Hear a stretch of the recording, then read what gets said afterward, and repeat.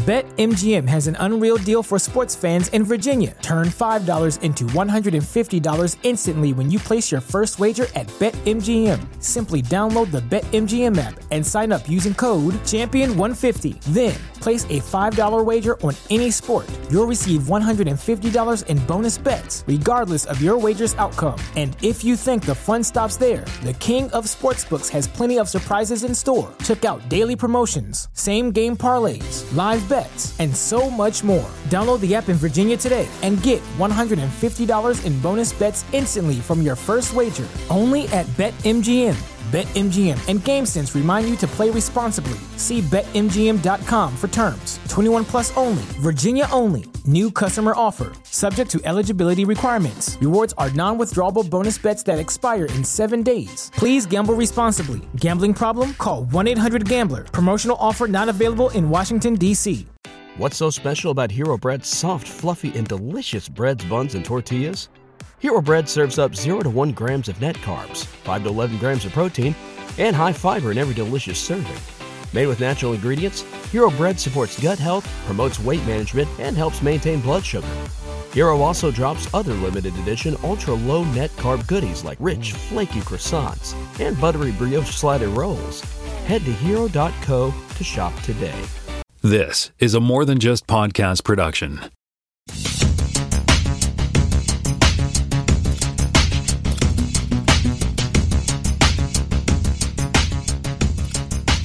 Welcome to Spotcast, Season 4, Episode 18. This week we'll be talking about the Discovery Season 4 premiere. Premiere? Yeah. Premiere. Depends if you're American or British.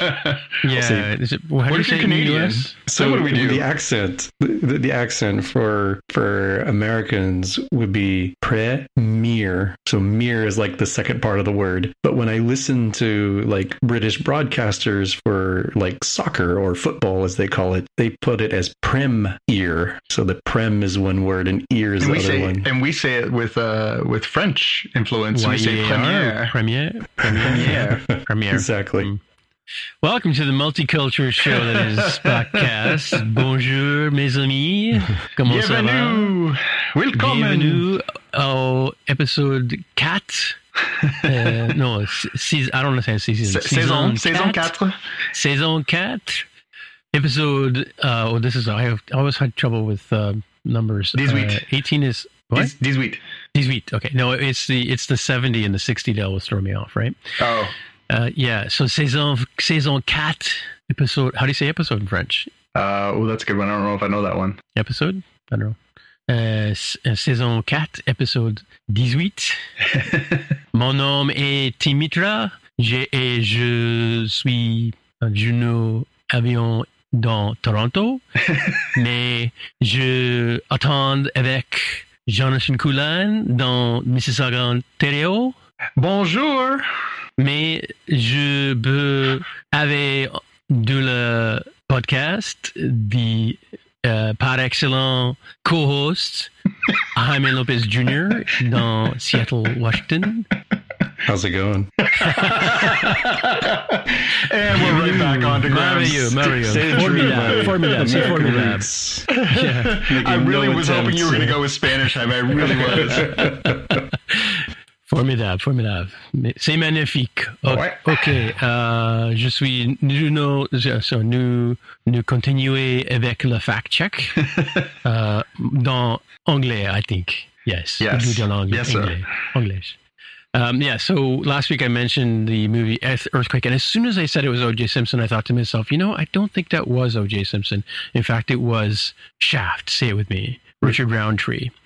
Shut your mouth. Yeah, and thank you. That's what I was hoping for. He was playing a Evel Knievel type character with like a yellow leather, outfit on, and he was doing a jump. And as he did the jump, of course, the earthquake hit. So I can't remember if he survived the jump or not. But that was also a movie that starred Charlton Heston as, the main sort of mayor, I think. And then Ava Gardner was in that one, George Kennedy, Lauren Green, Genevieve Bujold, who's the connection to the show, because she was supposed to be Janeway. Not Captain Janeway, but was she supposed to be Janeway or Le Janeway? Le Janeway. Capitaine Janeway. And Walter Matthau. Walter Matthau, funnily enough, was a friend of the director, and his role was the drunk. And he jokingly asked the guy to list him in the credits as Walter Maciukanowski, which they apparently did. But anyway, it was just like back then, like there was like disaster movies, Poseidon Adventure, I think was the first one. And then they had Towering Inferno. And yeah, it was like a big thing in the 70s. And Sensurround speakers with the big giant speaker systems that they put into the theaters when you saw these movies. And they were huge. They were like, the size of a Buick on each side of the screen, right? And they had to stop using them in some theaters because they shook the building so much that plaster would fall from the ceiling during the earthquake scenes, right? And which would, of course, like that's like a total plausible, right? Like, anyway. And also I mentioned Otto Preminger as the star of Goldfinger when in fact it was Gert Frobe. I'm probably not even pronouncing that correctly. Anyway, that he was the person who played Goldfinger, not Otto Preminger. Yeah, Gert Frobe is you got it. It's not that complicated. It just looks ugly. Yeah, well, it's the umlaut in there. Yeah, it just means sounded like an O. Yeah, in last week's episode, they talked about Class M planet. So we looked it up. Jaime put a link in there. I had a link in the show notes, but we didn't really talk about it very much. But Class M came from the Vulcan Minshara class planet, moon or planetoid. It was considered to be suitable for humanoid life. In fact, Vulcan, by definition, is not suitable for humanoid life. So I don't know how Amanda survived, but. And it's also, Class M was first used in The Cage, which was actually the very first episode of, where they define what Class M is, in the very first episode of Star Trek, which didn't premiere. It was premiered with, I can't forget what it's called now, the one where Kirk gets taken over by a woman scientist. But, it was also mentioned in Talos, the planet Talos 4 was in The Cage, but of course it's mentioned again a few episodes later in The Menagerie, which is where they took The Cage and made it into a two-parter. So that's the fact check from last week. And so I'm going to hand over headlines to Jonathan. Dans Mississauga, Ontario. Thank you. Well, let's kick things off in the headlines, talking about our raison d'être. Since we're talking French here, Star Trek Discovery. We're gonna give you a recap of the first episode of season 4 because we can, which is something that cannot be said in a lot of places around the world today. So we here in Canada and in the United States got to watch the premiere of season 4 of Star Trek Discovery. In the States, it was on Paramount Plus. Here in Canada, you could watch it on Paramount Plus, or you could watch it on CTV Sci-Fi. And the next day, it'll be available on Crave for on-demand viewing. However, the night before the premiere was supposed to go up all around the world on Netflix, because you'll recall that is where it is airing outside of North America. There was a change. So the story that Deadline reported that CBS Viacom has paid off the deal that brought Discovery to Netflix around the world and has pulled the entire show from the platform with pretty much no notice. And they said, yeah, we're really sorry about that, but we are going to now air it on Paramount Plus, which we are now going to push out in a bunch of other countries, but not until next year. So places like the UK, Ireland, Italy, Germany, Switzerland, Austria, and many more all thought that they were going to be able to start watching season 4 of Discovery this week, only to find out that it is no longer airing, and they can't even watch past episodes because all of it's been pulled off of Netflix International. So that's a bit of a swift kick in the that sucks. Yeah, the uncomfortables there by the folks at Paramount Plus. To do that on the eve of what was supposed to be the season 4 launch has got to be particularly frustrating. I mean, I was really caught off guard. I saw it go across social, and I couldn't believe that they made that move. What did you guys think? Mm-hmm.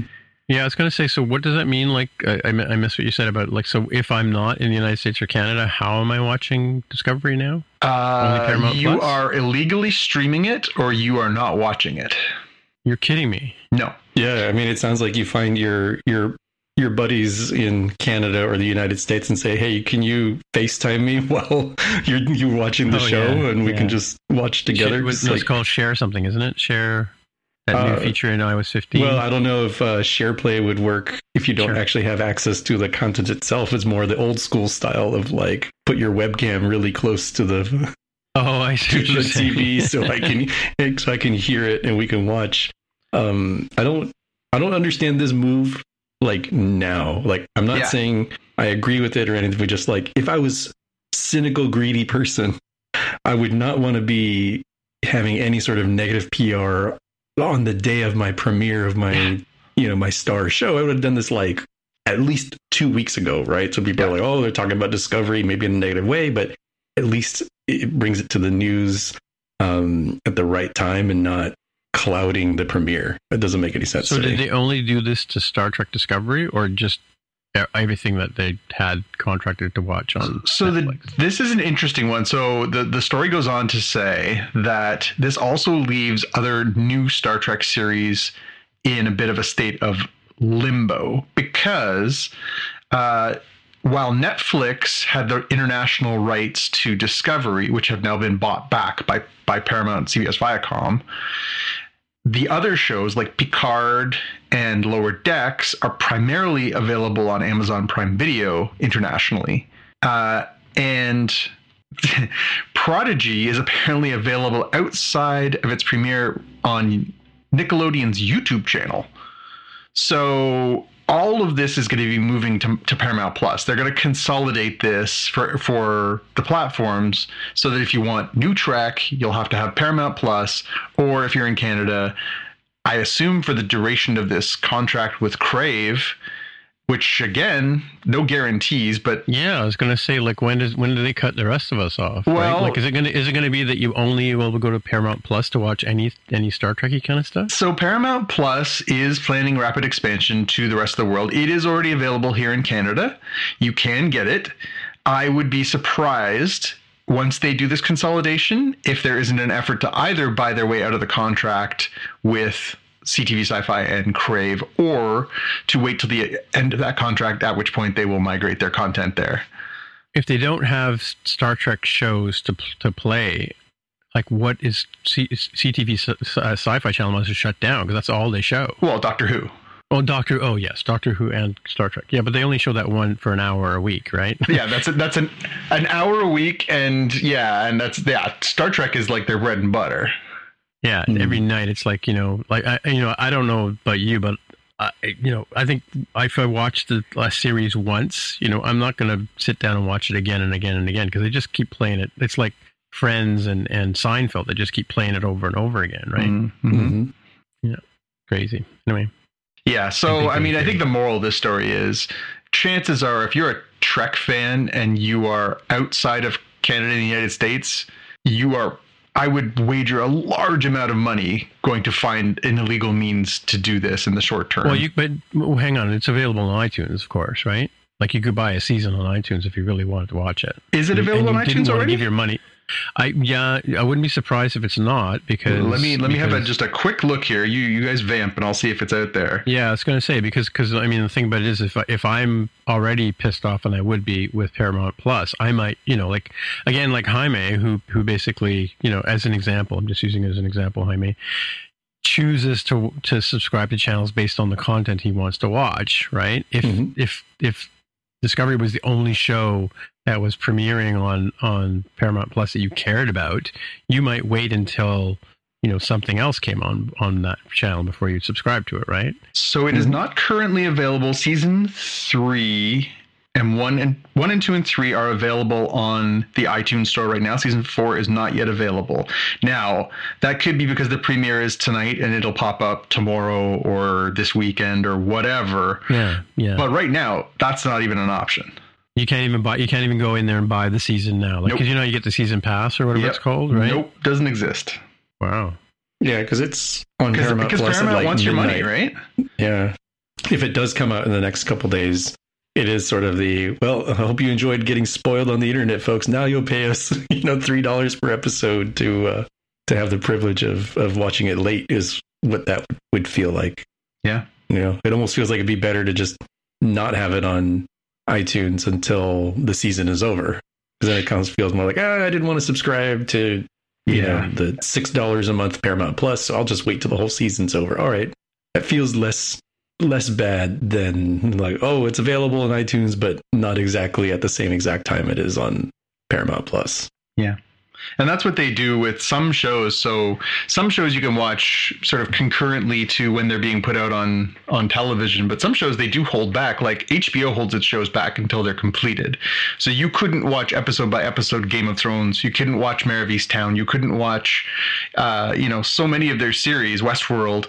They wouldn't let you watch them day and date with HBO because they want your eyes on HBO. They want the subscribers.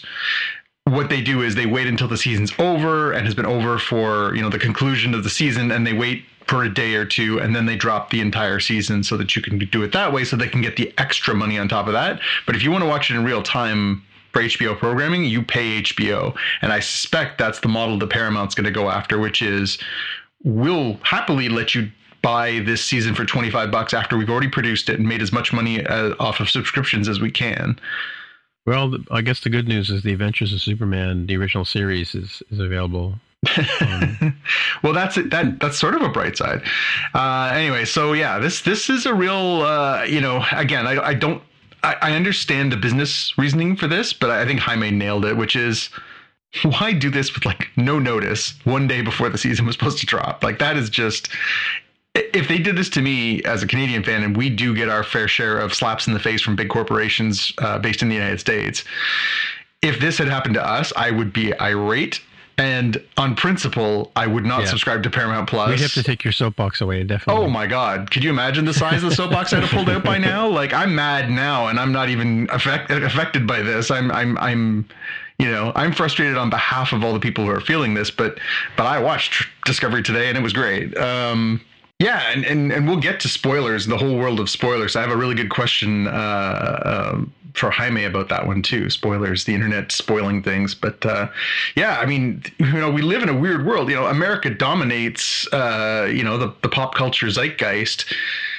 If you're a Trek fan and you go to StarTrek.com or you go to blogs or you watch Ready Room or all this stuff, like, what are you supposed to do? Like, you want to be part of the conversation. This is my sort of, well, again, here comes the soapbox. This is part of my frustration with the idea that you can do a delayed release in other markets. If it's available in the United States, there's so much media and social media domination in that market. It's inescapable. But it's almost like they don't care, John, if you think about it. Like it's 100% they don't care. Well, Canada's a flea speck. Come on, we got 36 million people. That's like Chicago and New York put together. That's it. I know, but what I'm saying is it's clear that they don't care about... I mean, I do know from working with companies that do care about the social network experience, and they do look at what happens on Twitter and Facebook and LinkedIn when they have a launch. Yeah. It seems like Paramount doesn't care. Like, they don't care if the people in Europe aren't watching or can't watch or whatever. Mm-hmm. Like you said, they really don't care if Canada, okay, sure, whatever. Yeah. They probably upcharge Rogers or CTV or whoever owns. Is it Rogers owns CTV or Bell? Or Bell CTV. Yeah, they probably charge them an arm and a leg just to have the content on, right? I'm sure they do, and I'm sure they gratefully pay it because it's a premium drawing point to their platform. They're going to sell. Well, it's like I said, I don't know if I put this in the show or not, but like I just was telling the guys that like it ran from 9 p.m. till 10:15 today. Mm-hmm. I'm thinking I'm getting a long show, but from 10 o'clock, which is more or less when it ended, to 10:15, it was like one commercial after another. Yeah. I mean, that's like what to watch the.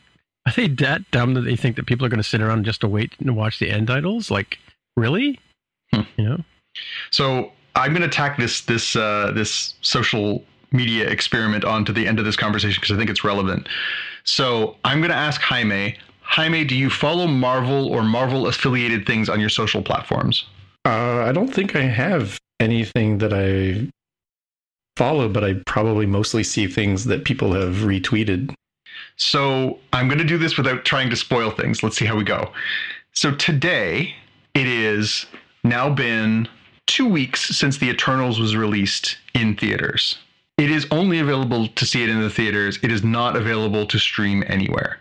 So you have either gone to the theater and seen it, or you have not. Those are your only options. Today, on their social channels, Marvel put up something that was a tremendous spoiler for a character in the Eternals.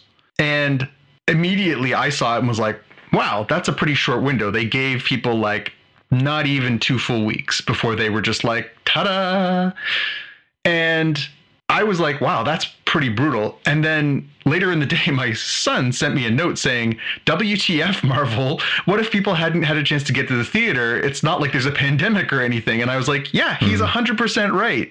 If you follow Marvel on your social channels, which a lot of people do because you want to see when there's a new trailer dropping, or you want to see if there's a behind the scenes thing, or there's some cool announcement of some new show or whatever. So you follow along with those things, or you follow other people who follow them or whatever. The odds of encountering that on a social network are pretty high. And they put this piece of spoilerific information out there that, you know, broadly reveals this moment from the movie. And I thought, like, that's kind of brutal that they did this in the same sort of vein. They did this and basically gave people no opportunity in a lot of circumstances to find out organically. Like, it's not like they waited until it was on their streaming platform. It's not like they waited until it was available for on demand. It's not like they waited for, you know, the pandemic to quiet to the point where more people could see it in the theater. It's like they hit a monetary figure or something and they're like, well, we made 300 million. All right, let that information out there. We don't care anymore. It really was like, and again, it's not like the end of the world spoiler, but it's enough of a spoiler that you're like, what? Yeah, I don't understand that. I have not gotten spoiled, so I guess I've been lucky in that respect. But that is one of those bummer things that a lot of modern social media stuff does. I don't get it. Yeah, I mean, I my wish for you, Jaime, is that you get to enjoy that experience like anybody who had gotten the chance to watch this organically. My concern is that the kind of information that it is will just permeate to the point where one day you'll be flipping through something and be like, well, that's gone now. Because you're talking about the end credit thing, right? Yes, it is. It's a moment from the end credits. That's the first thing that came up on it. Don't search it, Jaime. Yeah, and again, it's crossed over to mainstream today, so it's on mainstream sources and stuff like that. And I was like, okay, first of all, they did that. Now the aggregators are all grabbing it and they're jumping on it, and nobody's like, oh, can't believe Marvel did this. They're all like, oh my god, look at this. I'm like, no, stop doing that. You're making it worse. Yeah. Wow. Yeah, I don't understand what these giant corporations are doing in these moments. Are they trying to be like, hey, there's this cool moment, you should go see the movie and therefore you can see what's behind this? Is this supposed to be an enticement for those who hadn't yet gone? I hate to say this, and maybe I definitely am not the demographic, but this would not entice me to go see the movie at all. It would not, but there's a huge demographic that it would. Oh, so, yeah, for sure. You know, and they would go there and be it's like what's her name in Dune? Zendaya, yeah. Like she has like 4 lines in the movie, you know? Yeah. Yeah, but it's again, it's moments like that where I shake my head and think like, where do these companies think we are spoilers now? for the Dune people who haven't seen Dune. Yeah, what world do they live in now? Like, just because you're like, well, we're not releasing it in Europe right now, we're waiting till 2022. Like, yeah, okay, so that's not going to get around what happens in episode 1, 2, 3, 4, 5, 6 that are all out before 2022. Like, what do they think? How do they think the world is? It's not 1994 anymore, you know? Like, it's 2021. News travels instantaneously. People are live tweeting stuff. People are live posting stuff. They're blogging. They're, 3 idiots can jump on their microphones and make a pot. Oh, never mind. It's nobody listens to it, so it doesn't matter. But what's that? If 3 nerds scream in the forest, does anybody hear? I'm confounded by the sense of it. I really am. I don't understand how they think these things don't ruin the experience for people, or that people won't just be like, well, to hell with you, I'm now going to go watch it on an illegal download or whatever. Like, the world has changed, and I can't believe. Not that we endorse illegal downloads. Of course we don't endorse that. That goes without saying. Only immoral people do awful things like that. But it's, I think it's absolutely true though. Like, there, especially in a world with VPNs and everything else, people do stuff, and it's naive to think that you can just be like, we're going to pull this off and you guys aren't going to watch it. No. We're going to show it 6 months later. No. We gave you like 2 weeks to watch something. Now we're going to spoil it. Like, no, that's not how this works. Mm-hmm. Mm-hmm. All right. I'm putting the soapbox away and we're going to talk about some other stuff. Sure. Okay. Jaime, why don't you give us some time? What's happening at Marvel, Jaime? Yeah, I apologize for the litany of links here. It looks like these were updated after I posted the link, because these were covering different aspects of Disney Plus Day. And really, you only need the Verge article. Although I've got my heart set on the X-Men related one as a follow-up. Oh, yeah. So, I knew you'd be excited. Yeah, so there's a whole slew of things. I'll go with the Verge one of, new series and stuff that's coming out. So Echo is going to star the co-star of Hawkeye. Sounds like they're going to be their own series. Ironheart for the person who takes over for Iron Man, based on the comic series of like woman of color, younger woman of color, like teenager college. Maybe, I'm not sure. Yeah. Yep. Agatha Harkness will return from WandaVision, or at least the actress will, in Agatha House of Harkness.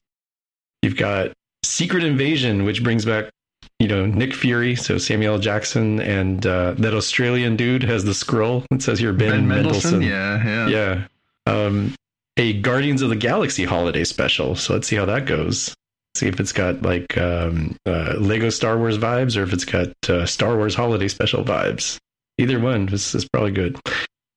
X-Men 97. So this is the one that caught my attention. This is the other link. The animated series that continues in the 90s timeline from the X-Men animated series. Is that like the yellow spandex Wolverine and stuff? Yeah, yeah. So the other link has the the sad Wolverine meme that we talked about is being used on the internet. There's the action figure that we talked about on the show the other day. Yep. And Marvel itself used this sad Wolverine meme with Wolverine looking real sad, and looking at X-Men 97 coming out on Disney Plus in 2023.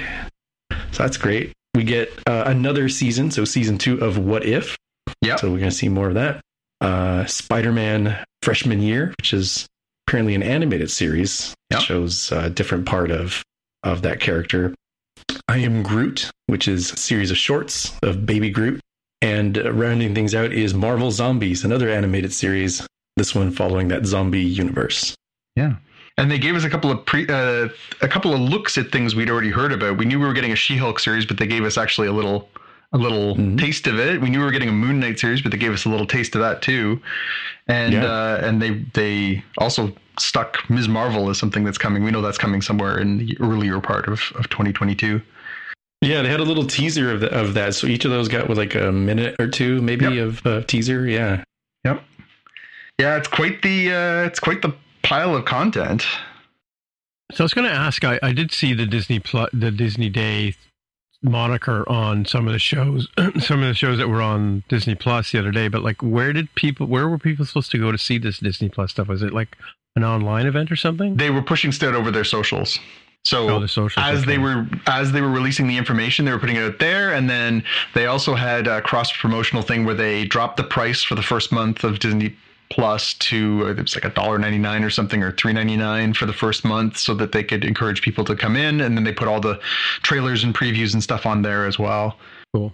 I'm curious for both of you, what of this first list, we'll go through the Marvel stuff first. What are the most compelling things for you? I know, Jaime, you're all in on X-Men 97. Yeah, putting all my poker chips on that one. Tim? I don't know. I don't know that I have much context with any of these shows. I'll probably just check them out and see. Yeah. I mean, She-Hulk has a lot of promise. It's a character I've always enjoyed, and Tatiana Maslany is going to play She-Hulk, or Jennifer Walters, aka She-Hulk, and she's a fantastic actress. So that, I think, is a huge get and good one there. And Moon Knight, again, they've got Oscar Isaacs, who's a fantastic actor, playing Moon Knight. And Moon Knight it's a complicated character, and everybody sort of looks at him and is like, well, he's Batman in white, except for, and not black, and he goes out and fights crime at night. No, he's a much more nuanced character than that. And I hope that somebody with his gravitas will bring something to that. But yeah, I mean, this is a cool list of stuff. I mean, definitely lots of stuff to look forward to next year, because, on top of this, we're also going to get, who knows what they haven't announced yet that's going to come next year. But if you count this out, that's 12 new series coming next year. There's only 12 months in the year, and now Jaime is going to tell us about more content that we're getting on Disney Plus. So it's quite a mountain of content coming. That's how they keep you paying, which is definitely something these streaming services are getting quite well. And I guess maybe this is a way to roll into the other one, right? That was featured, that we got some teaser art for Obi-Wan Kenobi. Mm-hmm. Including a teaser of a showdown with Vader, which is interesting. Yeah. Is Vader wearing lifts in this picture? Harsh. This concept art gives you the feel, he's supposed to be a little taller, and the big guy, menacing guy. Yeah. I kind of am curious about this, because this changes the timeline a little bit. But probably, in a very lawyer sense, fits into, well, what happened in A New Hope? You have you have Vader say, I feel a presence I haven't felt since, and he doesn't say since last week, since last month, or 10 years ago. We kind of assume, because we've only seen as far as Revenge of the Sith, that it was 18-ish years ago, but maybe. Wait, are we going to talk about the flaws in the original Star Wars dialogue that things that they said in the movie don't make sense? Like, I don't ever remember owning a droid. Yeah. Yep. Yeah. There's a few like that. Yeah. But then I don't think anyone's ever accused George Lucas of being excellent at script writing. But then again, I really want to know what David Prowse was actually saying. Let's, because when he's wearing a helmet like that, he could have said anything, right? I like to think that he was singing Chipmunk songs. Well, the thing is that apparently the scene where he spoilers for people who haven't seen the second movie yet, but where he tells Luke that he's his father, apparently he didn't say that in the scene. Oh, interesting. He said Obi-Wan killed your father. Right. So, and then they shot Mark Hamill doing the reaction to the news, right? So yeah, and we know they teased us and gave us a little bit more of the Obi-Wan, a little bit of the look at that one. We know that Book of Boba Fett is starting at just barely making the cutoff for 2021. It's mostly airing in 2022. It starts on December 29th this year. And we know already that they have Andor coming, the Cassian Andor Rogue One prequel series coming too. And they've already announced the Ahsoka series is coming, we think probably next year. And we know that we're getting a Mandalorian season next year too. So again, we just talked about 12 different Marvel properties all coming, and that's what we know so far. And now we're looking at 1, 2, 3, 4, 5, at least different projects on the Marvel front. And that's, we're also in line for another season of The Bad Batch. We're in line for, more stuff on top of that. So, yeah, we've gone from, there's enough material there to sort of keep you going from one thing to the next, to there's going to be 2 things a week that you're going to want to watch. They're just churning out the content in a really impressive way. This has always been one of my concerns, is they're going to overload. Even my son said today, he's like, so there's 2 Star Trek episodes today? That's too much Star Trek. And I was like, wait, they're going to get you with a few of these things. Yeah. Well, it's like Friday night. Exactly. The thing is I think I'm watching 3 or 4 shows on Apple TV Plus, and they all come out on Friday night. Can you not spread it around a little bit? Mm-hmm. Yeah. Yeah. But just a note here on the article you got linked here. I noticed it's got speaking of Darth Vader and lifts, it's got a picture of Hayden Christensen practicing some moves, right? Mm-hmm. So he's obviously going to play Darth Vader. Yep. Somehow, Yeah, and you'd think they probably will do maybe they'll do some de-aging, behind the scenes stuff where, it's or prequel stuff where it's earlier and the 2 of them are talking. And, I think that this has a lot of potential. So do you think Obi-Wan's going to say, aren't you a little short for Darth Vader? No, but if he doesn't say, stop your whining, I'm going to be upset. God, you were always a whiny one, Anakin. Yes. First, cut your arms off and you go flying. That's right. 'Tis but a flesh wound.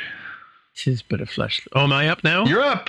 Oh, so yeah, I stumbled across this. I don't know how I did, but I think it's probably because I troll around on sci-fi model making sites and stuff like that. But I found a video on making your own ecto goggles just in time for the Ghostbusters movie. Oh. So in the video, he has a pair of ecto goggles, and he gets he does a 3D model or 3D thing, and he prints it out on his printer, and then he's showing how to use a lathe to make the knobs and stuff like that. So it looks pretty cool. So if you're a cosplay person and you're looking to make your own ecto goggles just in time for the movie, check out this video of that. Right? Cool. And last week, this is sort of fact-checky follow-up stuff, but Sean Marsden, friend of the show, friend of More Than Just Code. I don't know if he's a friend of Spotcast. I assume he is. He must be. Yeah, he must be because he posted this here. So let me backtrack that. Sorry, Sean. Friend of the show, Sean Marsden, sent me a link just in time for Black Friday on our Slack channel. So if you want to join our Slack channel, you're welcome to do that. On the complete Ferengi rules of acquisition, which, again, apologies to the Star Trek fans out there, I'm not really up on my rules of acquisition, but apparently, yeah, that would be somewhere where you want to go and check out, in terms of, it was in response to my tweet where I said, I found this one thing that had 8 rules for buying things on Black Friday. The 8th rule was, if it sounds too good to be true, it probably is. Yeah. To which he replied, it's slightly different take in the rules of acquisition. Just remember what he said, actually. All right. Basically, which one was it? Oh, wow. There's like 20, 30, 50, 100 rules here. Sell first, ask questions later. Never bluff a Klingon. Ooh, that's a good one. He'll rip your arms out of the socket. I was going to say, always let the Wookiee win. Yeah. Something. It was a variation on. Yeah, a bargain usually isn't. That's the one he reminded me of, which is the same as what I said. It's the irony of that when we're talking about selling people this book. Sorry? It says the irony of that as we're telling people to go out this bargain, get the complete Ferengi rules of acquisition. Yes, exactly. And back over to Jaime. So Paramount Plus is also getting into the whole game here of let's tease stuff that's super, super early. This one maybe is a little less early. You've got the teaser for the live-action Halo TV series, which is coming in 2022. We get a very moody, see Master Chief from, behind his head and his armor, his very iconic armor getting put on and getting ready for battle, presumably. Yep. Looks cool. They lead right into the classic Halo Gregorian chant kind of music. So it's got me excited for that. Yeah, I wonder how well, I was thinking about this when I was thinking about it, because obviously the kind of appeal of the Master Chief, the lead character from the Halo series, is that he wears this suit of armor that covers his face, and therefore any of us could be inside that suit of armor if we happen to be 7 feet tall and super strong. Which coincidentally I am. So I was thinking about this, how well will that translate to a TV show? Because it's not exactly filled with emotion, but then they pulled off Mandalorian pretty well. And even, movies like V for Vendetta, where you end up with a masked character as your sort of star. So maybe it'll work. I don't know. Do you guys have any concerns about a masked character as the star of a television show? Well, not so much that, but generally, I wonder, I've never even played. Have you guys played Halo? Yes. Mm-hmm. Mm-hmm. It was an Xbox thing, right? Yeah. Yeah, that's probably why I never played it. But yeah, I often wonder, do these things actually translate over to a movie plot? I mean, notwithstanding the cutscenes and stuff, Uncharted has a story that goes along with the gameplay, and they do a little bit of that in Tomb Raider. But I guess in this one they have sort of cutscenes that sort of try to tell a story. Yeah, there's a real mythology built around Halo. I mean, Halo's been around for, almost 20 plus years now?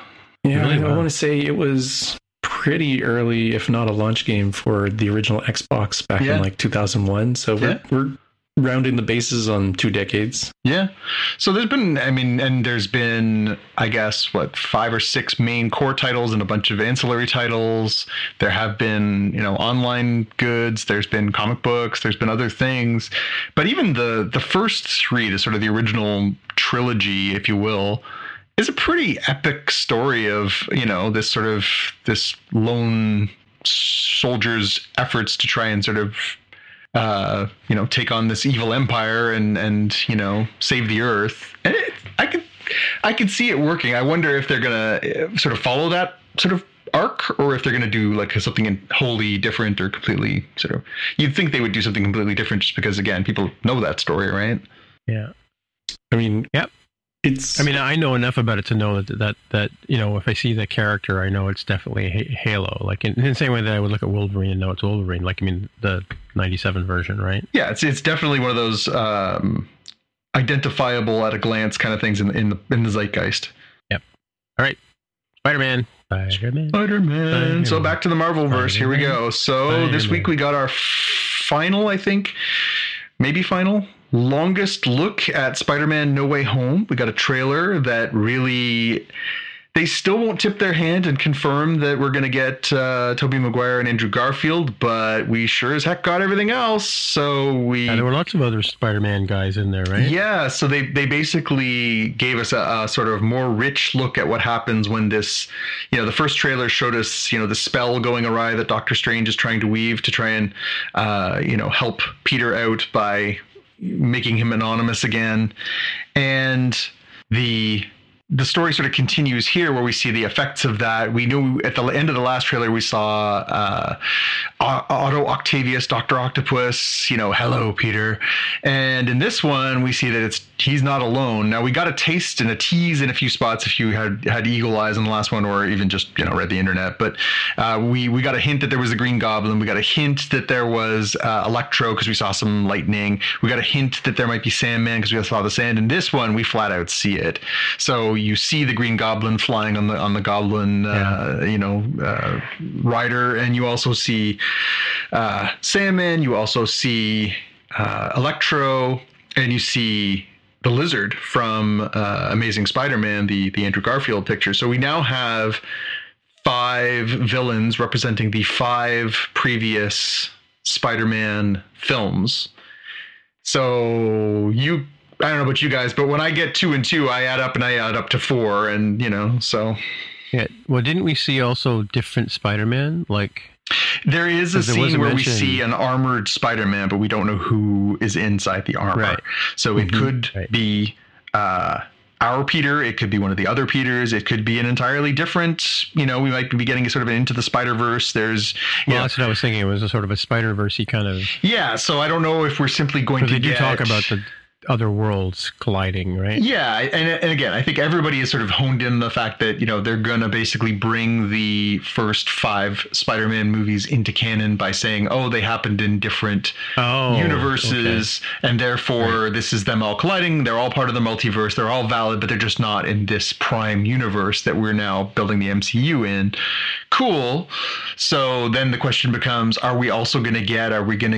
We saw the armored Spider-Man. Are we going to get a whole variety of other Spider-Man that we've never seen before? I postulated several episodes back that this is the perfect opportunity to bring Miles Morales, Spider-Gwen, and some of the other popular modern takes on Spider-Man into the modern Marvel Cinematic Universe. That's how I'm hoping that this sort of wraps, is that in the end, this is this huge epic crossover, and it ends with setting up Miles for to be the Spider-Man going forward. But yeah, this is pretty epic. We also got a little bit of extra news that I think they announced yesterday or today, that the runtime on Spider-Man No Way Home is 2 hours and 49 minutes, the second longest Marvel Cinematic movie universe movie so far. So pack a lunch, right? Yeah, like make sure you get the large popcorn and consider whether or not you can drink the extra large drink to go with it. But that's a long movie, and to me that says we are really taking a swing here. We're taking a big, like, epic finale kind of feel to this one. We know Tom Holland's going on to become Nathan Drake in the Uncharted series. So, yeah, I wonder if this is sort of the last. You think he's going to ending his run? I wonder. So I'll throw a few small spoilers out there, but in the Ultimate Marvel comic books universe, so there's the main universe that's called 616. The Ultimate Universe was a new reimagined version modern take on the Marvel characters. They had an Ultimate Spider-Man, still Peter Parker. They had Ultimate X-Men. And the idea was, well, what if all those things started in like the year 2000 as opposed to starting in 1962 and brought them into the future? Cool concept, good books. Enjoyed them a lot. But one of the things that happened in that series over the course of time, it ran for, quite a while. But what happened in the Spider-Man books is eventually Peter Parker sacrificed himself and died, and Miles Morales became the Spider-Man in that universe.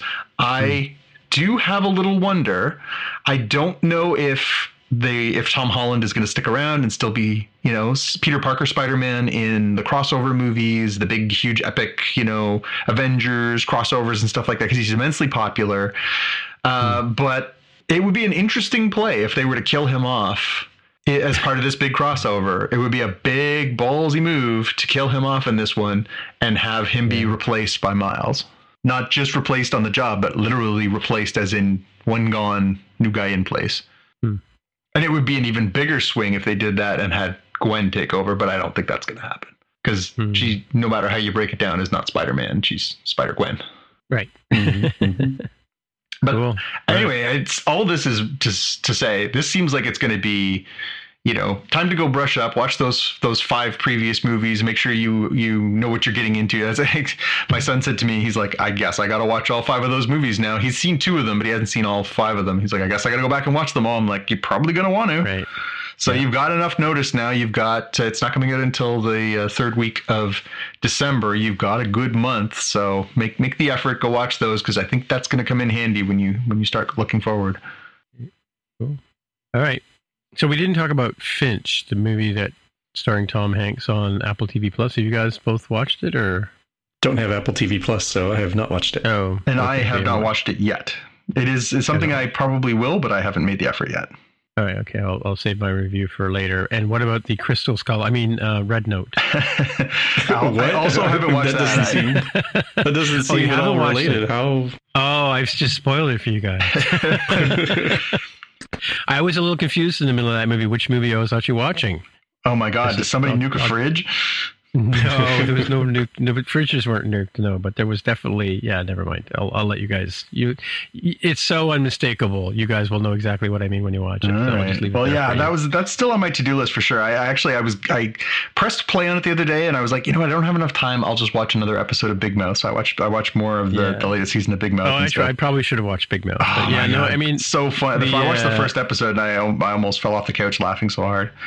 Yeah, I gotta go. I have that whole series to look forward to because I haven't even watched a single episode yet. It's so gross and so funny. Oh my God. The episode, the premiere episode, and it's not any real spoiler at all, but they framed it like they used the framing device from Goodfellas. Ever since I was a kid, I wanted to be a gangster. So they do that, but it's about masturbation. Oh my God, it's so funny. I couldn't stop laughing. Yeah. Yeah. Well, the thing about Red Note is that I found it like it moves really fast, and there was like parts of the movie where I had to go back several frames to go, wait, when did that happen? What? Yeah. So yeah, it does move pretty quickly. Cool. Yeah, and there's a few twists and turns. I'm sure you'll probably be able to keep up with them, Jonathan. I'll try. All right. Well, this is the main part of the show, folks, where we start talking about Star Trek, which is why we're here. And we had 2 Star Treks here to talk about. So I wonder, I can do a quick recap of Prodigy. Just do you want to start with Prodigy or want to start with Discovery? Yeah, did we have Prodigy on the list? I had Prodigy at the bottom, so I had Discovery then Prodigy. But we can do Prodigy. Well, let's do Prodigy because we can all talk about Prodigy. Cool. Because there's a lot more meat in the episode of Discovery. I mean, so generally speaking, we know this is the second part of a 2-parter series. This is called Terra Firma, this one. Terra Firma. And Terra Firma, yeah. There was a lot of plays on words in this one. I made note of a few of them, but the gist is, like, as we've sort of surmised, we're once again we find the crew on planet Larry, and as Rumtalk decides she wants to call the planet Larry but she's disappointed when they don't go along with it. But anyway, they're abandoned. Gwen has powered up the ship and kind of lost control of it, and it's fallen off somewhere. So, but there's also, we've been talking about, okay, the very first episode we see Gwen and our main guy Dal, right?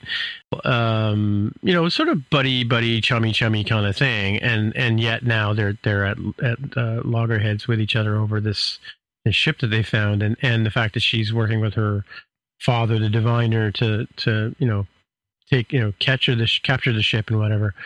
But so now they're kind of mad at her. But I think this episode is all about sort of a redemption arc for her, and to become one of the crew, in a sense, because we know that they can't possibly keep going with her being the enemy inside the ship.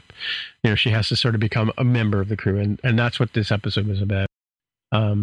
Essentially, interesting little tidbit there, that orb that we saw in the engineering section is a gravimetric protostar in a containment field, and that's mentioned a couple of times in the episode, and they do make use of that in their getaway, let's put it that way. But so it's how do they get back on the ship? And it's interesting, I thought, that Janeway, hologram Janeway, is actually able to defend the ship herself while this planet's trying to eat everything mechanical. The kids in the crew have a couple of tussles. There's a little bit of acid rain. They get attacked by a Klingon ship or Klingon transport device of some type that gets animated by the planet. And of course, Gwen becomes the hero by shooting it dead. And they're trying to find their way to the ship, and they know they have to walk 10 kilometers in one direction because they've lost the runaway, it's called. And as they're walking towards these huge mountains, the environment keeps shifting because the planet is not, I think, as Zero puts it, is actually a sentient being, not a planet itself, right? So, the sort of the story arc that happens for Gwen, and I think we all kind of sort of knew it was coming, was when her father finally shows up, and he's put in a position where she's being consumed by the planet, and the protostar is being consumed by the planet as well, and he has to decide, is he going to rescue his daughter or go get the ship? And he decides to go get the ship, which of course, now that's going to obviously turn Gwen against her dad, and she's not getting what she wanted, which was his love and admiration. So we leave the ship basically where they get back on the ship. I don't want to give away too many spoilers, but they do make use of the gravimetric protostar to make their escape. And that's pretty much the show without giving too much away. Yeah. So now we've gotten through the first sort of major hurdles that we had to get, which is to get them together, get them off the planet, get them together, get them the ship, get them off the planet, and then unite them. So we've sort of crossed those things off in theoretically what is 4 to 5 episodes, depending on how you view that two-parter to start. Yeah. And I guess from here on out, it's, can they stay ahead of the diviner and Dreadnought, who was doing a pretty spot on General Grievous impersonation in this episode. Yeah. I don't know. This show's it's certainly enjoyable. It's still kind of growing on me. I did enjoy Jenkon Pog as a fun character. The whole, oh, you told me not to wear a spacesuit, but I wore the spacesuit. Now who's laughing? I'm wearing the spacesuit and I'm fine. You guys are scared to death. And calling the evil planet Murder Planet, and they're like, yep, you win. Murder Planet it is. There's definitely good things to take away from it. We always have to have these discussions framed around the fact that this is not marketed for adults. It's not marketed for adults. There was a few different times there where not only were they explaining concepts, but they were explaining the meaning of words in this episode. Right. So, it's definitely playing to a younger audience, and that's fine. But this episode, again, was like straight out of the writing adventure stories for children playbook. Like they was like bang on. Like if you put 1,000 monkeys and 1,000 keyboards down, they'd have got this one pretty fast. Not to say it was done poorly, but it was formulaic, incredibly formulaic. Yeah. Cool. Insights, Jaime? Yeah. I thought Gwyn would be a little bit more grudging, and I thought the crew would be a little bit more grudging with the position of where they started from. So it's a little faster than I thought. But when you look at it through the kids' angle, I'm like, all right, sure. They want to get them to the point of having to be united and fighting against the diviner. So I can kind of overlook it. I did think it was kind of interesting how Gwyn is pretty self-sufficient. Like her leg is fractured, so she uses her like programmable matter tool thing to be like a splint to help her walk. And then she gets shot in the leg to break it so cruel. I'm like, man, this kids show is pretty rough, man. Like, yeah. I've been enjoying it so far. It's gonna be interesting to not have that around for a little bit as they go on hiatus for reasons I don't understand, given that Discovery is just getting started. Yeah, I guess the idea is they want to give Discovery the breathing room it needs to do its own thing, I guess. But yeah. Yeah, it's I guess for little kids, they don't really care too much, right? They're like, oh, it's killing me waiting for the binge. It's like, well, they're just going to be, next week in America, it's going to be Thanksgiving Day. And then a couple of weeks after that, you're going into the Christmas holidays. So they're probably pretty busy doing other things, playing Xbox games, maybe. So maybe they're like, yeah, whatever. When they go back to school in January, that's when we can bring back the show. Yeah. Well, they can also watch it again, too. I think that's a common habit with young viewers is they'll watch the same thing over and over again. But so do you think that the animosity between Gwyn and the other team members of this crew, do you think that's really that palpable to kids? Like would they see, obviously they should see Diviner and Dreadnought as the bad guys, right? Mm-hmm. But do you think that they see Gwyn as a bad guy? I mean, I think they might view it through the lens that it's probably being presented in, which is just, kids make mistakes, right? Like she was doing what she was told by her dad because her dad told her to do it and has come to her senses. I think that's a relatable one for kids, right? Like, oh, somebody told you to do something, you knew it wasn't right, but you did it because you felt peer pressured, you felt family pressured, all those kinds of things. I do think that they're approaching these characters from a pretty relatable lens as far as, what kids will understand. Well, even the point of view at the end of it, or in the middle, near the end, where Ral what's his name again? Dal. Yeah, Dal. Dal comes and rescues Gwyn from being consumed, right? Like he has them. And here's the funny thing. So the protostar's above Gwyn, and they're all standing on the little gangplanky thing on the back, right? The loading dock. I don't know what you call that thing on the back of a helicopter or carrier, right? And they got a rope and they're lowering Dal down, right? And he says, lower, and they're like, I can't lower you anymore. Can't you make the ship go down a little bit? I was literally yelling that at the screen, so I'm with you. I was like, come on. Like, what kind of tired trope is this? Even an 8-year-ld would know that. Yeah, like, you're in a spacecraft. Maybe make the spacecraft go 2 feet lower. And like, nope, she has to have a reason to whip out that cool new toy. Don't you want one for Christmas, kids? True. Don't you? That's true. Yeah, that's true. That's true. You probably, I think you called that one. That definitely, it's going to be the little, plastic thingy that, Yeah. Oh, wait till next year's Fan Expo. They're going to be people dressed up like that with their retractable things. True. You wait. Yeah. Yeah, again, I think overall good start for this sort of first bunch of episodes. Didn't really go anywhere I didn't expect it to go, but the characters are really what's making it. The characters are fun and interesting. I like the diversity. I like that they're in a place I'd never seen before. They're doing things. They're interacting as kids would. We don't really see a lot of kids in this universe, so yeah, I think it's enjoyable. All right. Okay. But it's no Discovery. Well, I was going to say, but speaking of Star Trek tropes that you have to pull out and play over and over again until ad nauseum, let's talk about the next episode, the premiere episode of Discovery. Guess what, kids? It's called Kobayashi Maru. Which, if you don't know, will be explained on episode 6 of Prodigy. The Kobayashi Maru was a test. Or any any Star Trek TV show or movie. Yeah, exactly. So I'm going to do a quick recap, and then we can bash around the parts that we liked best. So this is set 5 months after the events of the conclusion of season 3. We have the Discovery, captained by Burnham. She is the new, very, very fashionably dressed captain of the ship. She and Book are on an away mission where we see that she's doing an outreach to this race that has been disconnected for a period of time from the Federation.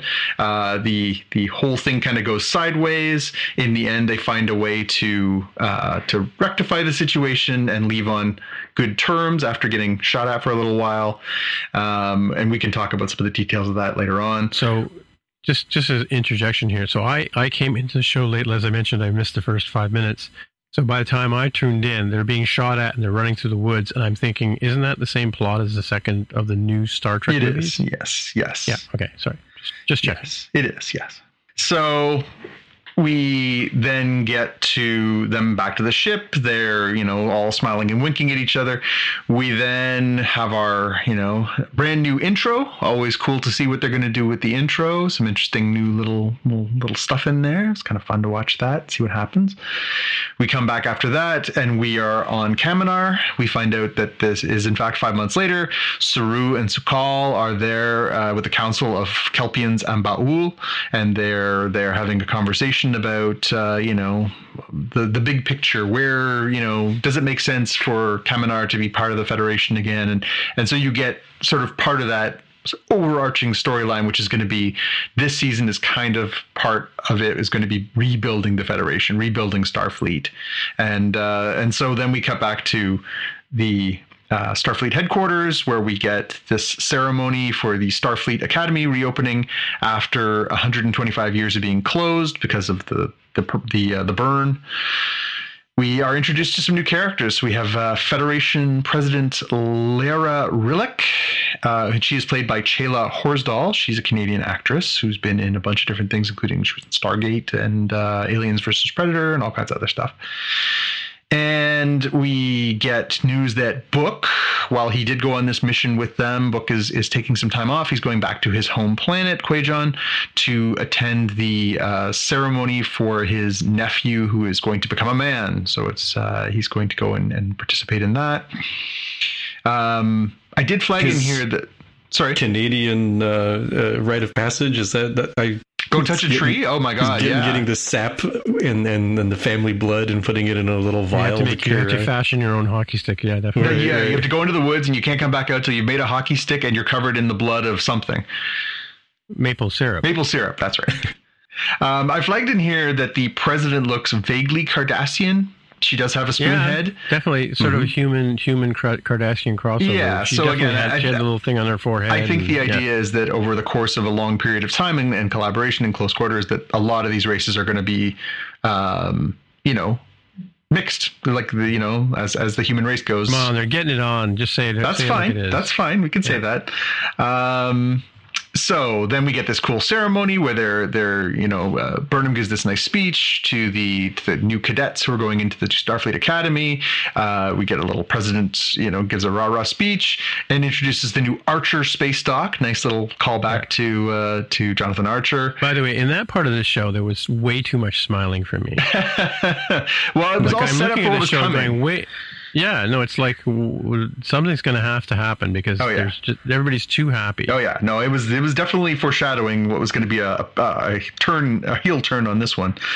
So then, of course, the call comes in that there's a problem on Deep Space Beta 6, that there is a problem that the this space station is having problems. They send in Burnham and her crew to go take a look. They're supposed to go and repair the problem and report. The president decides that she wants to tag along, and Burnham sort of says, I don't want you to tag along, and she says, tough, and so in the end, the admiral sort of says, she doesn't have to have your permission. She's the freaking president. Guess who's going on a trip? So they go. And then when they arrive, they find this space station spinning out of control at what did they say, 7,000 kilometers a second, all whacked out and going in different directions. We do a quick cut over. We go back and we see Book, the ceremony that Jaime was referencing, where Book's nephew touches the tree and he's there with. Book and his brother Kaim, and they're there with Leto, his nephew, and they do the sap ceremony. The sap and the blood go in the necklace, the whole 9 thing. And it's a beautiful ceremony about how this whole planet's connected to their ancestors through the trees, and it was nice. We go back to and in that scene we get a little foreshadowing where the birds in the forest where they are acting really weird. The birds are out of whack, and they really live in harmony with nature on that planet. So when something's wrong with one creature, they're like, something's off, something's not good. We cut back over, we see this trying to figure out what the heck happened to the space station. We realized there was this gravitational distortion that hit it, and that's what sent it on its way, this massive wave. They're like, okay, well, we'll send over Adira because she's the expert. They are the expert in using this. What's it called? Manipulatable matter. What's it called? Programmable matter. Thank you, Jaime. And they're also going to send over Tilly with Adira, and they speak with the commander. Hey, we're going to send you over. In that moment, they're also like, uh-oh, on top of this distortion sending this thing flying, it also has created this sort of space storm of frozen methane, which is threatening to bombard both Disco and this space station. They go over and they're like, okay, time to get everybody out. They're evacuating. The Burnham is going to leave the ship to do an EVA to help them evacuate. The president confronts her, is like, hey, are you sure you should be leaving the ship? This is pretty reckless. And so there's some tension, some frostiness building between the president and Burnham already. We do back to Kaminar. We have a quick scene where Su'Kal basically says, Saru, thanks for the 5 months. It's been real, but, clearly you miss your friends. Clearly you want to go back. You can go now. Nice scene. For certain, yeah. But, nice sort of a bow. Right out of Star Trek 2. It was, but it was a nice little bow on the whole arc from last season. I'm glad that we still got, that we get that sign off where Su'Kal basically says, I'm okay now. Like you went above and beyond. You got me where I need to be. I have friends, I have family, I have a life here now. Now you can go, so that Saru can go with a clean conscience, go back to the Disco. It's a nice scene, good scene. Anyways, so we go back to the space station. Burnham's out on her EVA. She's almost got it fixed. And of course, as these things go, as she's like working at, only got 2 more pieces to go. I looked at my son and said, I wonder what's going to go wrong. And then she gets hit by a piece of debris and smashed. And then she's in this spacesuit and she's trying to get things going. So meanwhile, on the space station, the commander of the station's kind of gone off his nut, and he's threatening to shoot Adira and Tilly because he thinks that they need to go on a suicide mission to find a different way out. And anyway, it's a little convoluted in there. I don't want to go too far into it. Basically, they get all the people off the space station. The ship gets away, and we end up with this. Oh, sorry. I'll do one more aside. We cut back to Book.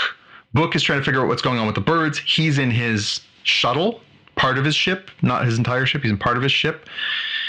And he is trying to figure out what's going on with the birds. He goes up into the upper atmosphere and finds all these dead birds basically floating there at the top of the upper atmosphere. He comes out through the clouds, looks out in space, sees the moon of this planet, and the moon is looking weird, and all of a sudden you see this gravitational wave poof, destroy the moon, and then he's knocked unconscious. So, hey, what the heck's going on there?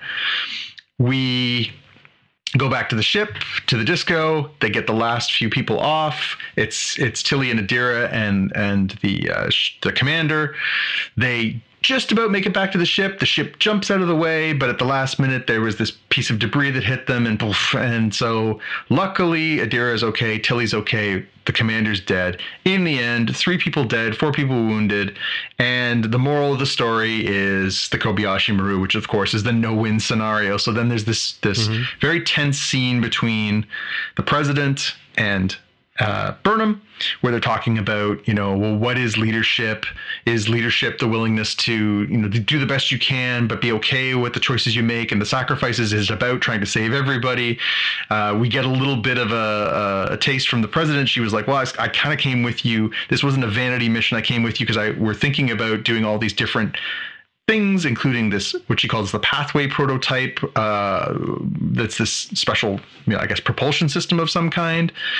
That's going on the newest version of the Voyager, and that this was about evaluating Burnham, whether or not she'd be a good captain. She's not, obviously, given the circumstances that the president saw play out.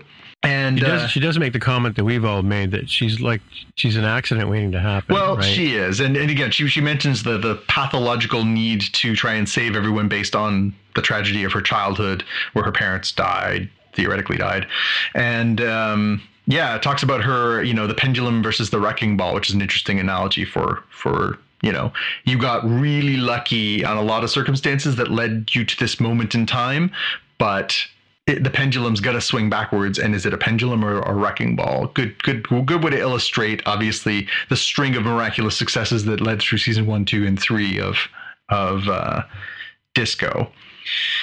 We end up with Book arriving in that moment. His ship arrives. He's arrived on autopilot. He is bashed up. He's like, I don't know what the heck happened. Something happened. I don't know what happened. Can we go back to Quajon? They go back to where Quajon is, and Quajon is messed up. It looks devastated, if not completely destroyed. And this is where we wrap.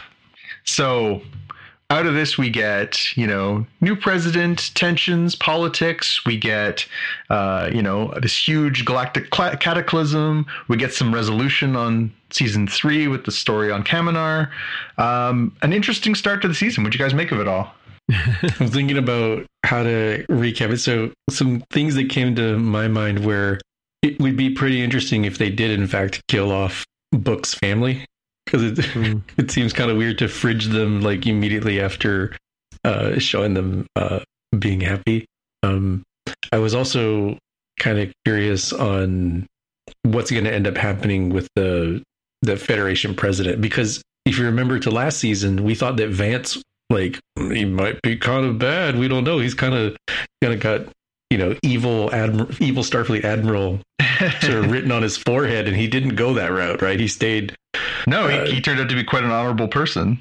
Yeah, I mean, he had his own kind of agenda. He was slowly trusting the Discovery crew and being kind of the tough sergeant with the loose cannon detective kind of trope. And I don't know where the president is going to go, because she has a pretty good sort of dressing down of Michael at the end there of like, look, you've got some problems here, and I don't know that you would actually pass that Kobayashi Maru test in terms, if insofar as that you only pass it by accepting that there is no save everyone answer. You have to sacrifice at some point. But then there's other parts where I'm like, man, she's kind of a little bit unreasonably antagonistic of the captain on her own ship, right? Like, especially in the middle of a crisis too, Jaime. In the middle of a crisis, she's like that. Do you think that's the right decision? Yeah. Is like, do you think we have enough time to talk this through? Because they told us we have 5 minutes to go before this blows up. Yeah. So this is probably the first time. I mean, not really the first time. The first time I've kind of watched a show thinking I could see why people don't like Discovery. Because it was sort of like it was a bit too cheery at the beginning. Like, kind of just everything happens really quickly. Decisions are made when you live through guys like Picard and Riker and Cisco, they don't jump at, and even Archer to a certain extent, they don't jump at, problems the way Kirk did, right? And Burnham does that, she's kind of like, and everybody's like on the ship, they're going through these crises and they got the big grins on their faces, like, all the staff on the bridge, right? So it's kind of like, if you weren't a strong Star Trek fan, you might look at the show and go like, what is going on here? And this is the first episode I've ever watched where I kind of felt that way.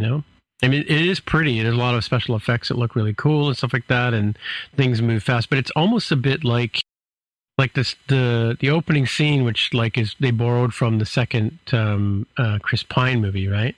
Where he and Spock are running through the forest to get away from these guys, and they run off the cliff, and miraculously the ship appears and catches them, right? I mean, they did that twice in this episode, right? Yep. And also the just sort of cheery attitudes that they had, and but again, it's you have to set them up before you can knock them down too, right? Like the idea, I think, is that they're supposed to be coming off this high of like, oh, what a great accomplishment! We've had this great, run where everything's coming up roses for Burnham, and so again, it's the build up before the fall. Yeah, but I mean, like it's almost like if you've watched the 4 seasons of the show, it's like, yeah, I mean, the first thing she does is kill her captain and practically mutiny the ship and blow it up, and then she's in ball and chain being transported to a prison planet or whatever for a trial, and then she gets off that ship, and it kind of bounces around, and I can see where like a diehard Star Trek fan might kind of go, I don't think so. Yeah. Like again, like when they just made her, the captain last year at the end of the season, it's like, really, her of all people, Anyway, that's sort of my gut feeling about it. It's kind of it's definitely science fiction. Yeah.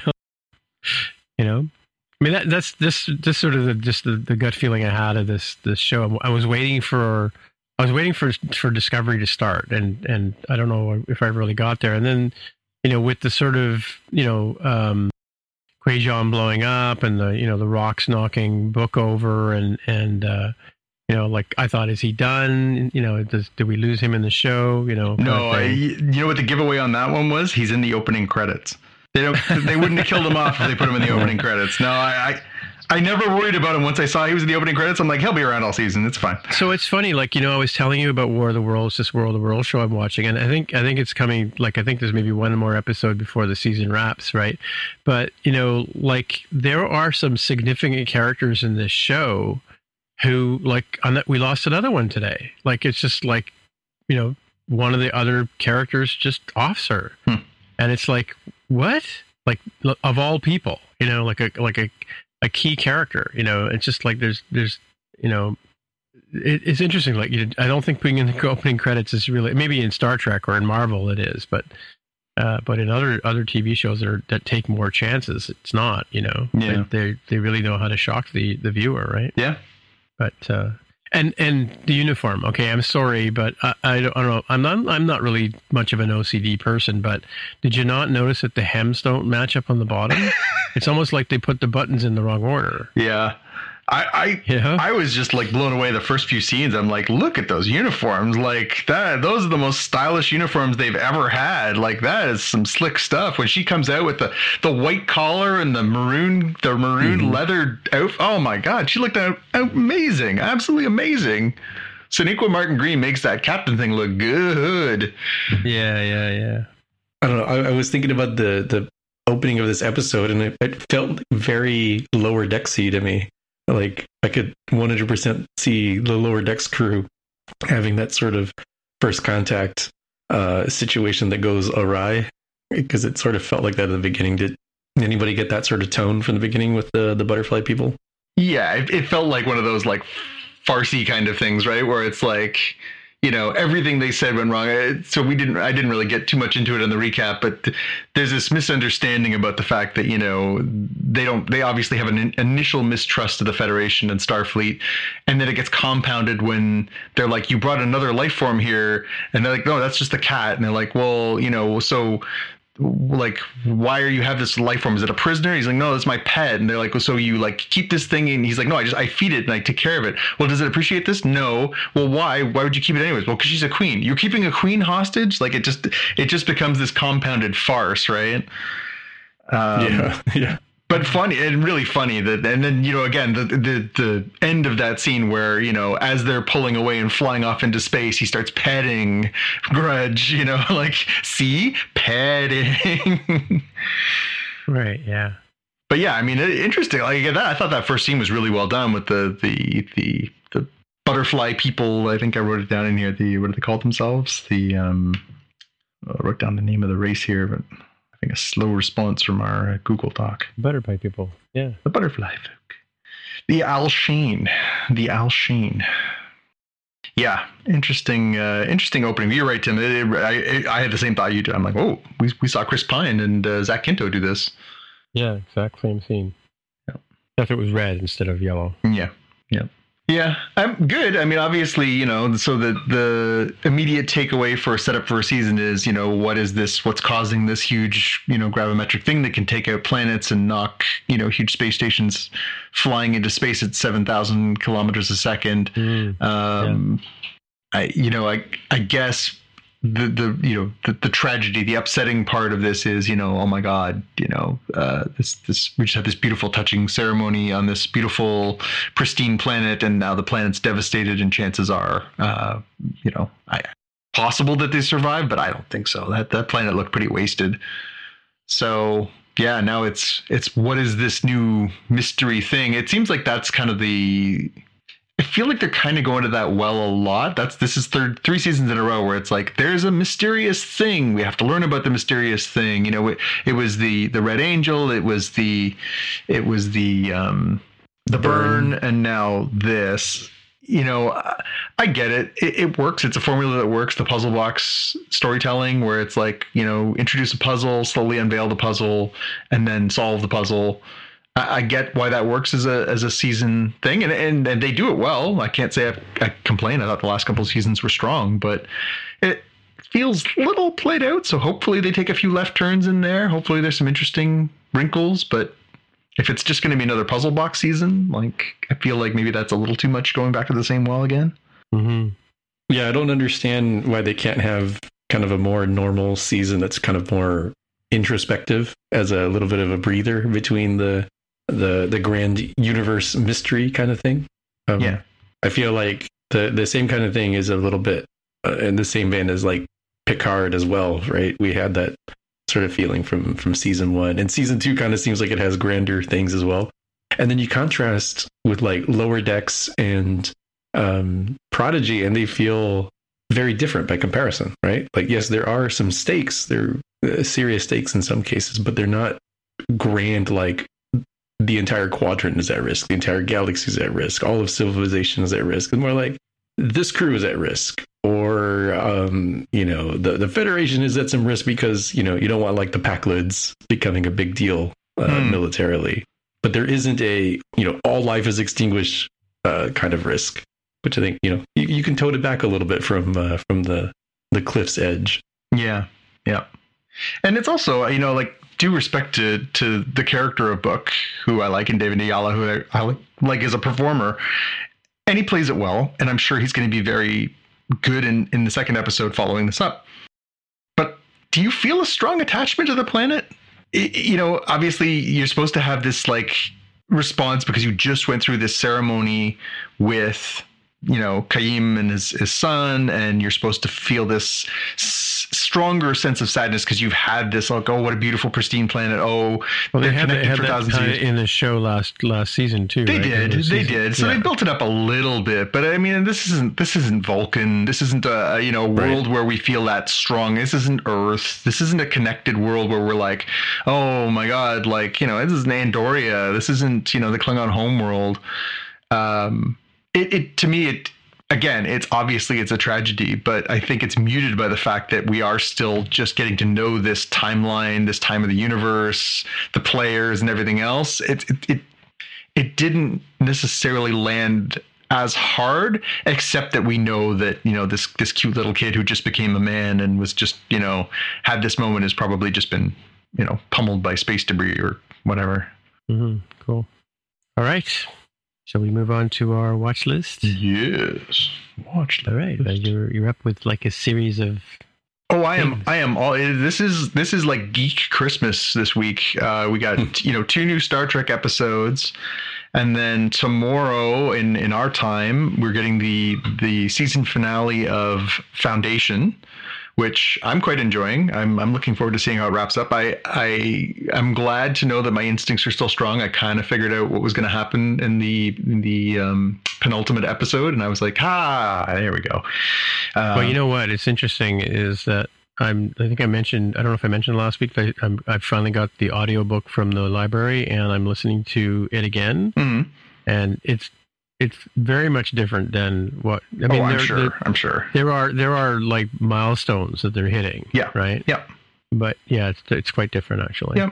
Well, I will say I don't have the background nearly as much as you do. What I can say is I don't know how faithful an adaptation this is, but it has actually been a quite enjoyable science fiction program on its own. Whether or not we would quibble, again, I obviously have a ton of quibbles with what they do with characters that I've become attached to in other media and everything else. But in this circumstance, I have come in without that baggage, and I found it to be quite enjoyable. Good characters, a very unique vision, great performances. Definitely looking forward to seeing how they wrap it up. And as we talked about in previous episodes, definitely give it a thumbs up for when Jaime feels he needs to pull the trigger on renewing his Apple TV Plus subscription. Mm-hmm. Mm-hmm. The next thing that is also on this list of Nerdapalooza 2021 is Wheel of Time, the adaptation of the Robert Jordan novels series of novels is finally premiering on Amazon Prime starting tomorrow.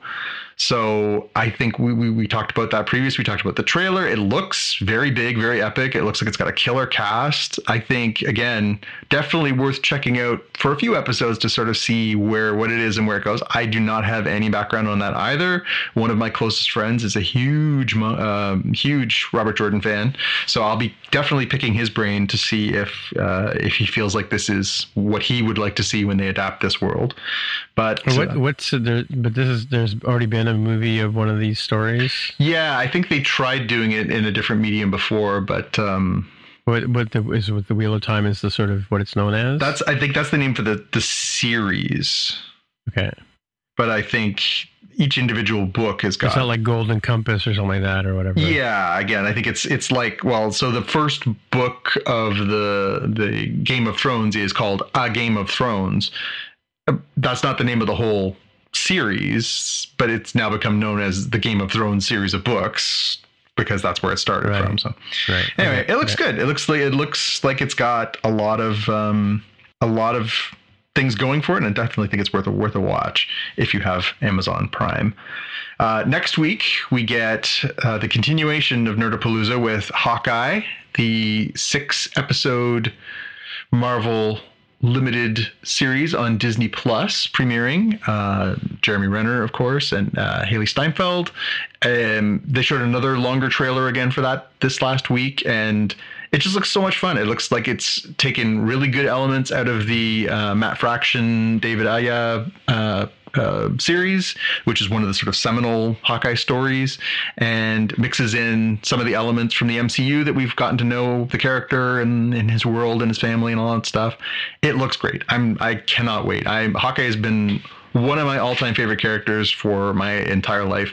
I can't say I've loved the MCU version as much because they really muted him in the comic books. He's very brash, he's very cocky, he's kind of the opposite of Captain America. He's very much more hot-headed and impulsive and just a different type of character. So I can't say I've loved the MCU version of this, where he's very much sort of subdued and quiet and muted and pained and tortured and whatever. But I'm thinking this will maybe redeem him a little bit and make him a more fun, likable kind of character. And again, Hailey Steinfeld is just a great young actress. She's, definitely put on some good performances, and I think it's going to be a lot of fun. So I'm definitely in for that. The last thing I've got on here, I had to throw this in for you guys. I don't know if you've seen this yet. Multiverses. Jaime, have you seen Multiverses yet? I hadn't, but I did before we recorded by taking a look at the notes. Okay, so Multiverses is a new game coming from Warner Brothers Games, and it basically takes all of these Warner Brothers properties and mushes them together in what is more or less a Super Smash Brothers kind of environment. So you can have, Arya from Game of Thrones fighting against Wonder Woman from DC Comics, and Adventure Time. You can have Finn from Adventure Time taking on Harry Potter and Bugs Bunny and Batman, and it's kind of crazy. It's kind of crazy. I'm not sure if it's going to work. It's a free to play game that's coming soon. I can't recall if they put out a date with it, but it just looks bonkers, and it's kind of a mix of like Disney Infinity mixed with Super Smash Brothers. There's no like game to Toys to Life kind of thing, but it's just the idea of mashing up all these worlds, or Lego Dimensions or something, where you're mashing up all these characters from all these different properties. But they actually did go above and beyond too. So they've got the original actors in a lot of circumstances playing the voices in the game too. So, Maisie Williams is doing Arya. They've got, all these different voice actors who are actually coming back and voicing the characters for the game too. So it just looks kind of goofy. Somebody posted this trailer the other day. We'll have it in our show notes. Have a look. It's weird and it's wacky. And I got to admit, I'm kind of into it. I kind of want to see, at the very least, what this game looks like in reality. Yeah, it's pretty bananas to go with like, all right, what if Tom and Jerry teamed up against Wonder Woman and Arya Stark? It's like the weirdest flex from Warner Brothers given what they own. Yeah. But it's pretty damn cool to see something like that. Yeah, just so out of left field, like so many worlds colliding that you're just like, I can't decide if I love this idea or hate it so much, but I know that I kind of want to see it realized. Like, I love the idea that they were just like, what if we just put everything we own into one crazy game? You're like, yeah, sure, why not? Yeah, do that. Let's see what happens. They definitely had the right people who follow the internet memes, because they've got the superpowered Shaggy meme. Yeah. Like, I'm only using my 5% of my true power, man, kind of meme. And it's Matthew Lillard doing the voice, the guy who played Shaggy on the live action, and has carried on and done the voice in the cartoons since then. Like, again, they're not cheaping out on this either. Yeah. But yeah, definitely very cool. I'm into the idea of it. Let's see what it actually comes out with when it comes out. But yeah, cool idea. Check it out. Check out the trailer. You're gonna love this idea. Cool. All right. Jaime, what you got? Mine is a video essay by Steve Shives. He's done tons of these Star Trek essays, and I've actually suggested a few of these before. Today's is why Weyoun might actually be Star Trek Deep Space Nine's best villain. And I think it's pretty convincing, and I'm a huge fan of Jeffrey Combs, so I was kind of inclined to like this as it was, and I think he covers it pretty well with like this villain who is definitely an antagonist and not even truly like an evil person, which might be the most insidious kind of villain to deal with. So who is Weyoun, like, in the show? He was if you remember, the founders, the shapeshifters, had the Jem'Hadar as the foot soldiers, and the people leading the Jem'Hadars as kind of like generals were the Vorta, and Jeffrey Combs was one of the Vorta. And he was fantastic. He was so smarmy and so scheming. He stole the episode sometimes. He was so good. Is that the guy that played the Andorian on Enterprise as well? Like, that's right. Yes, that's right. And he was the evil computer on Lower Decks. Yep. Yeah, because the Gul Dukat was a huge villain, but I think this guy was way more. I thought he was sort of Kardashian-y kind of. Yeah, not by race, but he definitely was like he was definitely playing the 3-dimensional chess the whole show. Yeah. Cool. All right. Well, mine is this. Just as I was sitting here waiting for the end credits, I had the TV running as I was getting ready to come over here and record the show, and a show came on called The Center Seat, and it's narrated by Gates McFadden. And it's 55 years of Star Trek. And this first episode I watched a little bit of was Lucy Loves Trek. And it's all about Lucille Ball and Desi Arnaz, and how Lucy, started the Desilu production company. And then after she divorced Desi Arnaz, she kept the company, and she's the one that financed.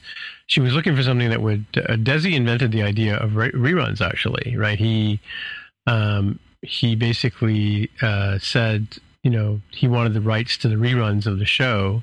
And then, well, sure enough, when Lucy went into reruns, the studio had to pay him $1 million.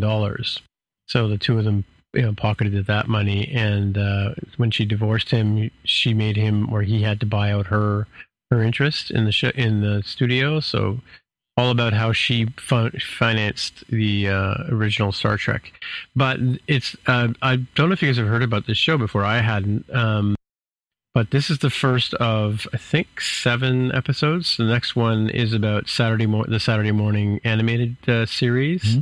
And then there's Trekking Through the 70s, with Phase 2 and the motion picture. Phase 2 was a lot of the costumes and stuff we saw later in the movies were things that were, and also in The Next Generation, were things that were invented for Star Trek Phase 2, which never saw the light of day. And then the 4th episode is about Star Trek in the movies, all the Wrath of Khan and Search for Spock and The Voyage Home. Coming up in December is one called Dancing with Syndication in the Pale Moonlight. Just, obviously that's a Batman reference, right? Mm-hmm. And then Voyager is the Dancing with the Syndication is about Deep Space Nine, and the last one that's coming out on New Year's Eve or day before, penultimate New Year's Eve, whatever, New Year's Eve, is the Voyager of the Delta Quadrant, or Voyage of the Delta Quadrant, which is about the Voyager show. So, interesting show. It's sort of magazine style show where they talk about things, and they have people like Brent Spiner show up and with a beard on and talk about Gene Roddenberry, what an amazing guy he was, and all that kind of stuff. So it's I have PVR'd it while we're recording here right now, and I'm going to go watch it after we're done. So cool. Check that one out.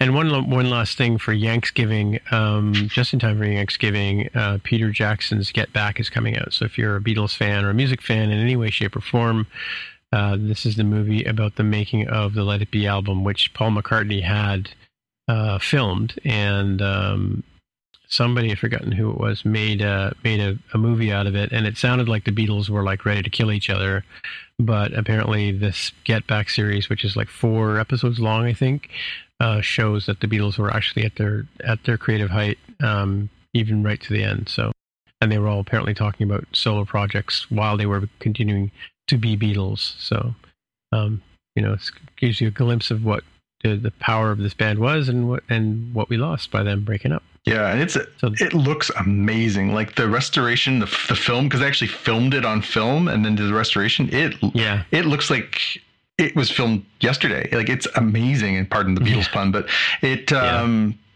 it's uncanny how vivid it looks. Yeah, no, definitely. And I have a bootleg copy. I don't know if Let It Be ever came out on DVD. I don't think it did. I think it probably came out on beta. But I have a copy that back in the early Netflix day, or what was it called? And that place that we used to go and get records and albums. It was online. That guy invented it in his college dorm room. Oh, Napster. Napster, yeah. Napster, thank you. Yeah, in the early Napster days, I managed to get a copy of this movie, and I have a DVD of it somewhere, or burned it to a CD or DVD. But yeah, and it's quite a different movie than what this apparently. Even the trailer looks completely different but it's the same footage, right? So it's super cool. They've been showing little clips of it over the last little while. Stuff is leaked out onto the YouTube, and showing the early versions of songs that we know and love, and how they kind of evolved and wrote them and stuff, so looking forward to that one for sure. I know it's not part of our thing, but hey, it's interesting. All right. Well, I guess that's it for another week. So, hey, if people want to get in touch with you, Jonathan, where would they find you? You can always find me on Twitter and Instagram as @JBK News. And Jaime, if people want in touch with you? I'm on Twitter as @DevOfTheHair. All right. And once again, my name is Tim Mitra, TIMMITRA. On the Twitter machine is where you'll find me hanging out.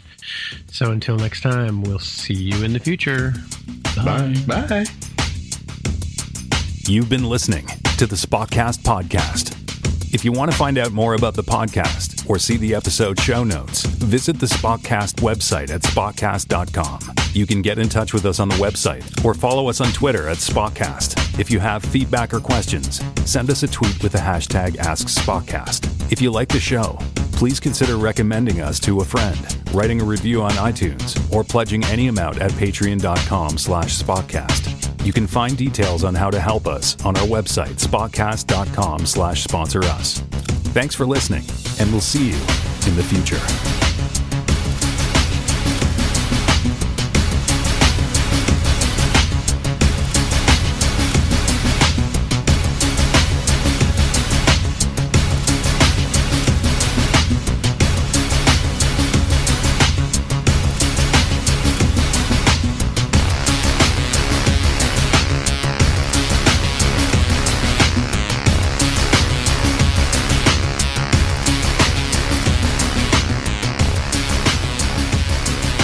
just like that.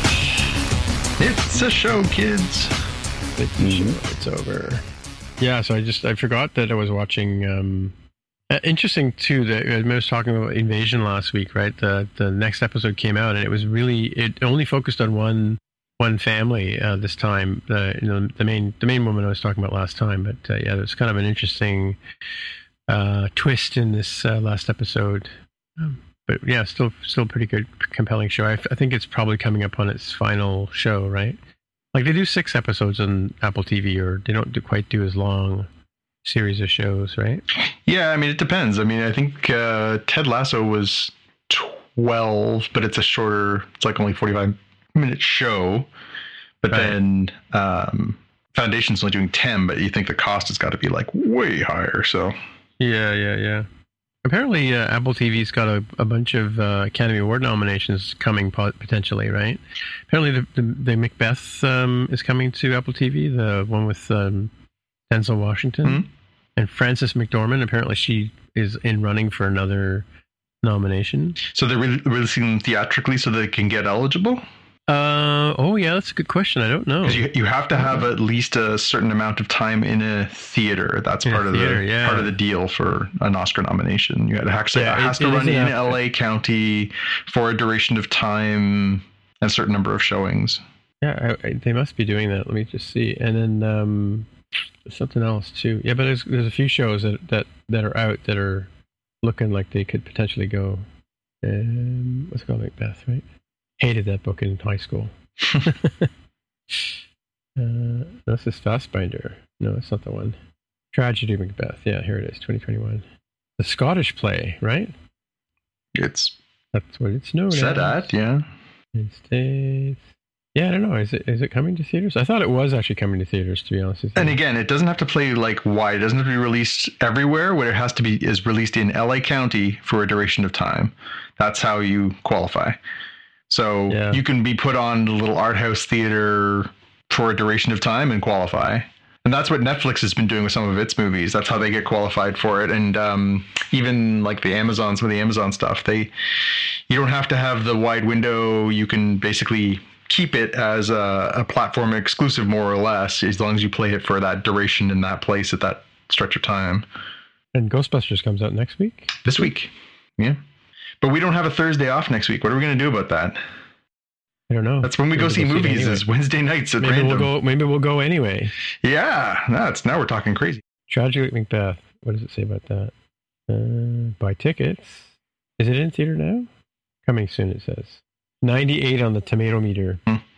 Yeah, I know some of the stuff, they're giving them pretty short windows in the theaters too. They're not lasting long because, again, depending on where you live right now, going to the theater could be a less than ideal choice. Yeah. But it is the only way to avoid Marvel's social media channels from spoiling everything on you. So it releases on Christmas, so they must be doing a Christmas run. Yeah, that makes sense. In the theaters, yeah. Because it does say buy tickets here. I still think that is my favorite Christmas tradition, is all of my Jewish friends who are like, yeah, Christmas is awesome. We eat Chinese food and go to the movies. It's fantastic. I'm like, can I do that instead of doing all the stuff I have to do? Yeah. No, that's the Damn it. Listen, you guys can't all live forever. Someday that's going to be a family tradition. Yeah. Grandpa wants to go to the movies and eat Chinese food. Shut up. Yeah. But Grandma won't let him. Yeah, we'll see. Mm-hmm. All right. Okay. Talk to you later. All right. See you guys. See you later. Bye. Bye. Bye.